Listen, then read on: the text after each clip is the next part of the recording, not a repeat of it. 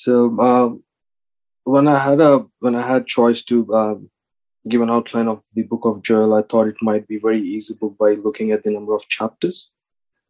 I thought it has only three chapters, and I thought like I've also been a little bit lazy to study the book because I thought it's only three chapters.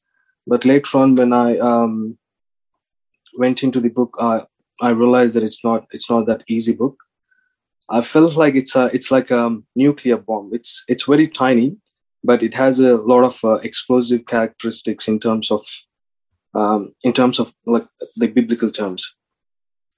So before entering into the book of Joel, I would like to say some few words regarding the present situations, like the pandemic, all those things. So people like us, like the Christians, like the believers of Lord, we will be having a lot of questions running in our minds, like why these, why the situation is happening, what's the purpose of the situations, and I would strongly say that the better understanding of the book of Joel will make you to access to find the answers for all the questions running in your mind. So whoever wants the questions regarding the situations running in the world, I would suggest to read the book of Joel, because book of Joel can also be considered as the book of disasters. It mainly speaks about the disasters which have been occurred in the world in the past, and it also emphasizes on the disasters which is going to come in the future. Now, so book of Joel was being written by Joel itself. If you see the verse 1, the word of the Lord that came to Joel, the son of Pethuel. So Joel is the son of Pethuel, and he is the writer of the book. So the word Joel means Jehovah is my Lord. So that's the little bit about Joel. I mean the writer. So since it has many things to decode, I may not emphasize and give a detailed explanation on each and everything, but I'll try to bring a brief idea on, like a brief outline on this book. So there are three main things in the book of Joel. One is past, future, and the eternal. And in the past, there's a hard situation was being running in the past times. Like if you see verse 2, hear this, you elders, and give ear, all you inhabitants of the land. Has anything like this happened in your days, or even in the days of your fathers? So I want you to put this COVID situation in your mind and read this verse again. Hear this, you elders, and give ear, all you inhabitants of the land. Has anything like this happened in your days, or even in the days of your fathers? And what's the situation? So the writer is telling about the situation, what has happened like before. The situation is, the disaster is, what the chewing locust left, the swarming locust has eaten. What the swarming locust left, the crawling locust has eaten. And what the crawling locust left, the consuming locust has eaten. So there are three kind of locust invasion was being happen on the farm, and there's nothing left in the farms. Everything is gone.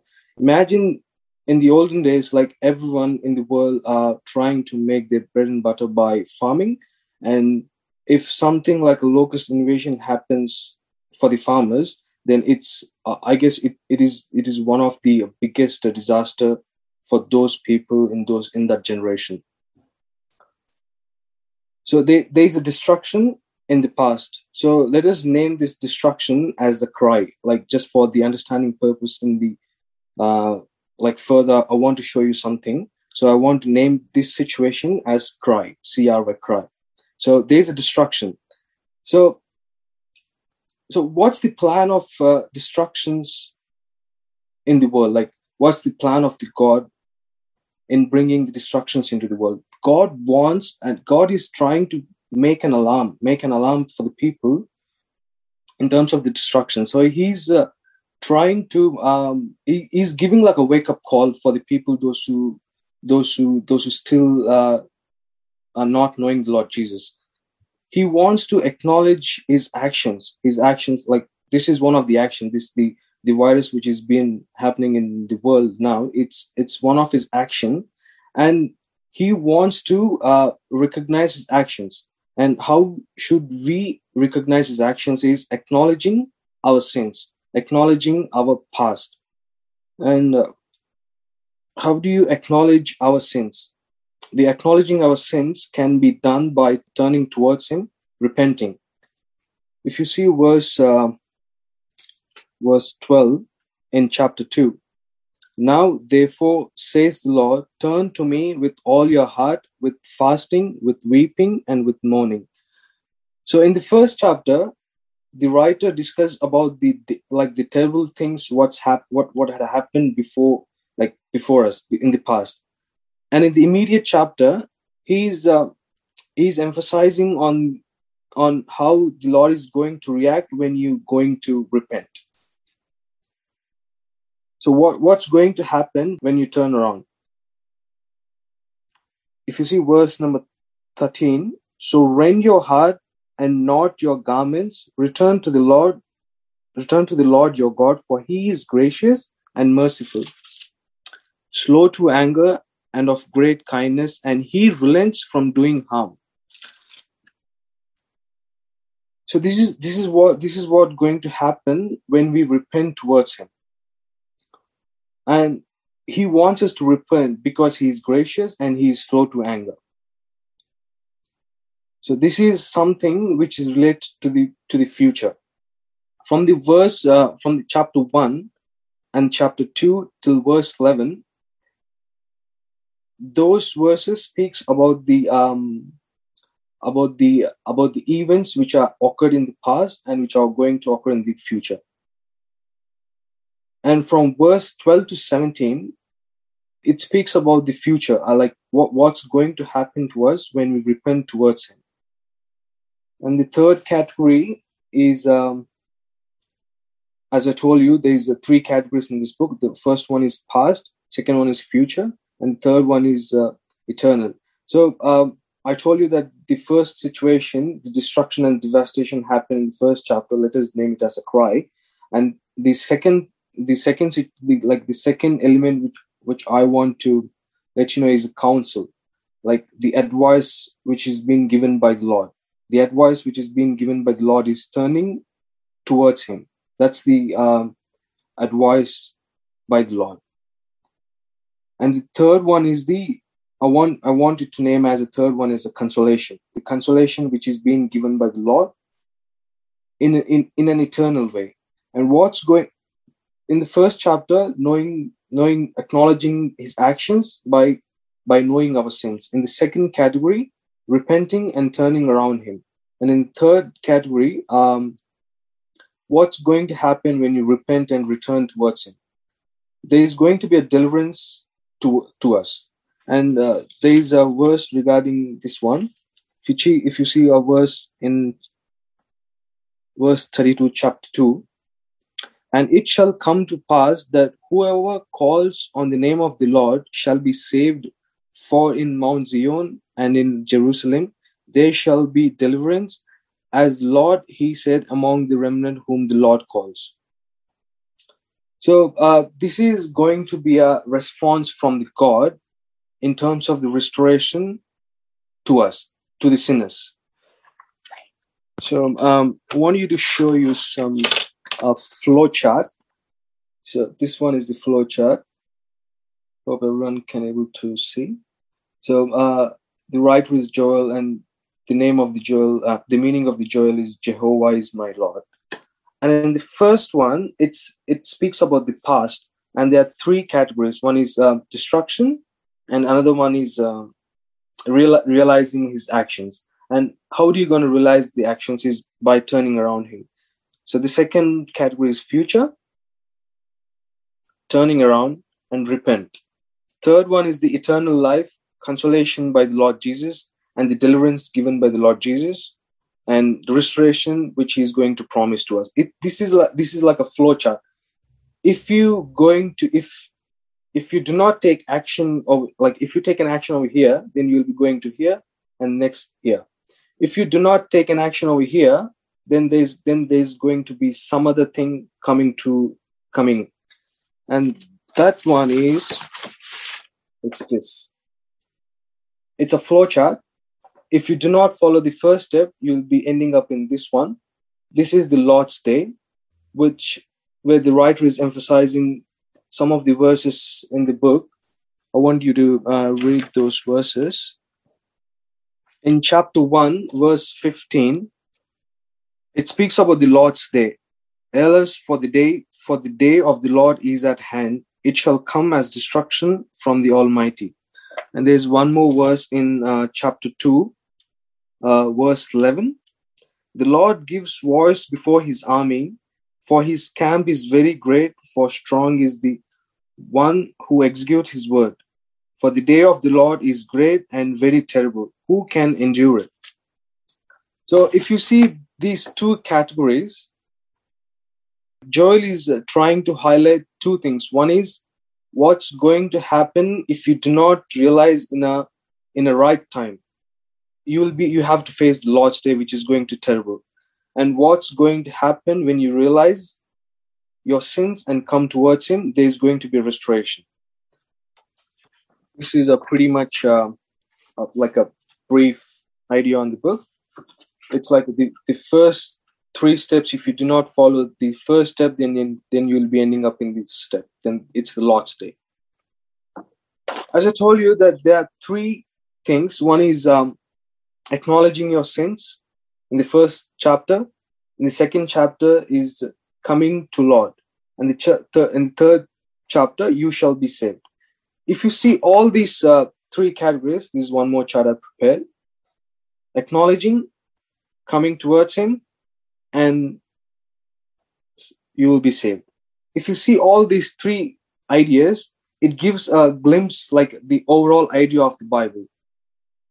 So the book of Joel can also be referred as a glimpse of the Bible. If you have to realize in the right time, you have to come towards Lord Jesus and you shall be saved. Otherwise, you have to face the Lord's Day. And I want to highlight some of the action words which takes the book more further. In chapter 1, verse 2, first word is here in verse 2. Second one is tell, verse 3. Third one is awake, verse 5. Fourth one is lament, verse 8. And the next one is be ashamed, verse 11. And after that, gird yourselves, verse 13. And the last one is consecrate, verse 14. So I'll repeat the verses, like the first word of the verses. 2, 3, 5, 8, 11, 13, 14. So these are some of the action words which was being written by Joel. These action words gives an overall idea of this book of Joel. So that's the brief idea on book of Joel which I've prepared. So he's writing to the southern kingdom, isn't he, Nathan? He's writing to the people of Judah. Yes. And those who live in Jerusalem. He speaks about them. If you have a look at chapter 3, he speaks about turning the captivity of Judah and Jerusalem. So verse 1, verse 6, children of Judah and the children of Jerusalem. Verse 8 of chapter 3 as well. Judah is mentioned there. Verse 16, Jerusalem. Verse 17, Jerusalem. And this is before the captivity. So he's speaking before the captivity, isn't he? Yeah. So I think they actually experienced this locust plague that you're talking about, Nathan. Everything got wiped out. They had experienced this locust plague. All of their crops were done, but they didn't turn to the Lord. I think a similar thing happens in Amos that Sarah is going to be sharing, that he takes away their food but they did not return to the Lord. And then he speaks about what you were saying, what was going to happen in the future, that he was going to bring them into captivity. There was going to be, so what I think you said from chapter 1 until chapter 2, verse 11. I can able to divide the book into three things. Yeah. So from chapter 1 to chapter 2, verse 11, these verses speaks about the past and also the future, like the disasters which are going to come in past, which came in past and which are going to come in future. Yeah. And from verse 12 to 17, chapter 2, it speaks about what's going to happen to us when we turn towards the Lord. Mm-hmm. That's the future. And the third one is from chapter 2, verse 18 to chapter 3, verse 21.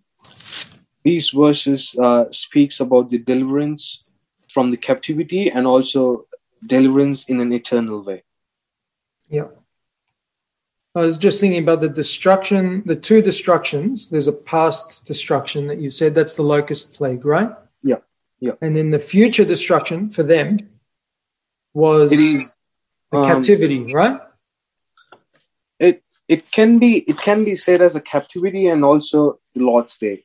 Even the Lord's Day is one of the things which is going to be disaster in future. Mm. So the verses about Lord's Day is from chapter 1, verse 15 and verse 11 from chapter 2. I think it's really interesting how there's obviously an actual locust plague that destroyed their crops. But then from verse 3 in chapter 2, there's another disaster that's coming upon them. He's introducing it as the day of the Lord. And I think you're absolutely right that that's a day to come in future. There's an application of it in the Babylonians coming and taking them away. A fire devoureth before them and behind them a flame. That's verse 3. The appearance of them is like horses, as horsemen they run. Noise of chariots on the tops of the mountains. And it's sort of like an army of locusts, but not locusts, like an actual army running over the land. So he says, well, you've experienced this locust plague of actual locusts eating up your crops. There's going to be this huge army that I'm going to bring in, just like locusts, and it's going to be like the Garden of Eden in front of them, and then behind them, it's going to be desolate wilderness. They'll come in and they'll sweep through, and you'll be left with desolate wilderness. And I think that he's speaking about the Babylonian captivity, but then obviously there's future application of that in the day of the Lord that will come in a coming day. When we think of the day of the Lord, are we thinking of the tribulation, like the day of the Lord is like a day, or it's like the 7 years, or what do we think when we say the day of the Lord? So I think we've briefly discussed this, that the day of the Lord is not just a day. It's not a single day. It's a day that spans a long period of time. And it's not just the tribulation. It's also right to the end of the millennium. So it goes from at some point in the tribulation.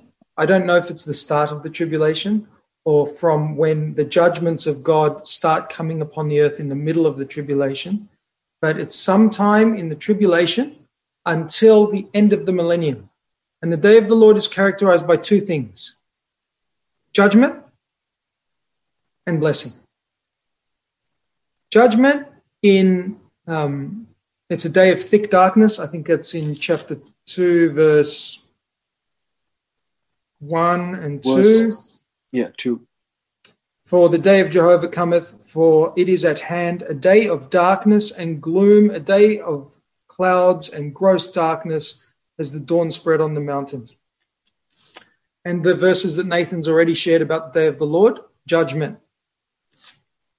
Go to chapter 3. the day of the Lord in the Valley of Decision, verse 14. He keeps talking about that until verse 18, and it says, and it shall come to pass in that day, still under the day of the Lord, that the mountains shall drop new wine, and the hills shall flow with milk, and the watercourses of Judah shall flow with waters, and a fountain shall come forth from the house of Jehovah, and shall water the valley of Shittim. You've got blessing. You've got Jehovah coming and restoring the land.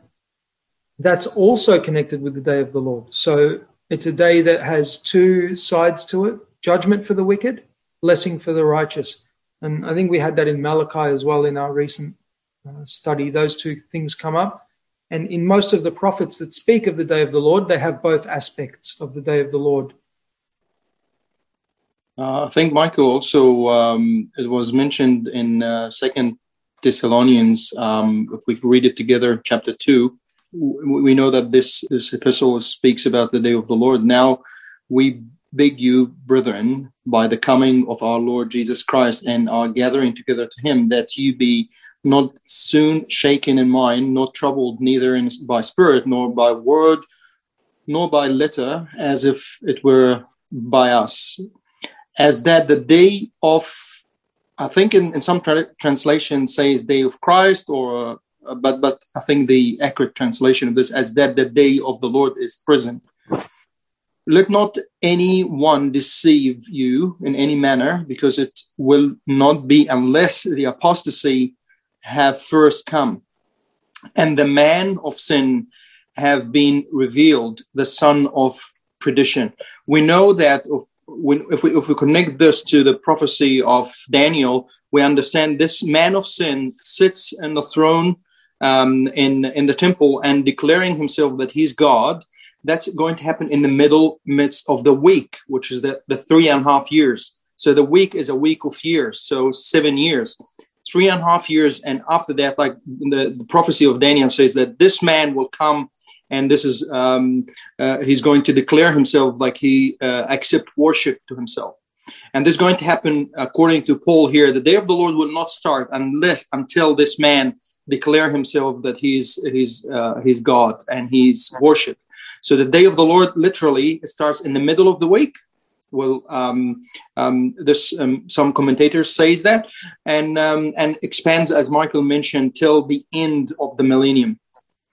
We also know, like there's many days mentioned in the scripture, like the day of grace and the day of man, and there are other things, but probably need a conference.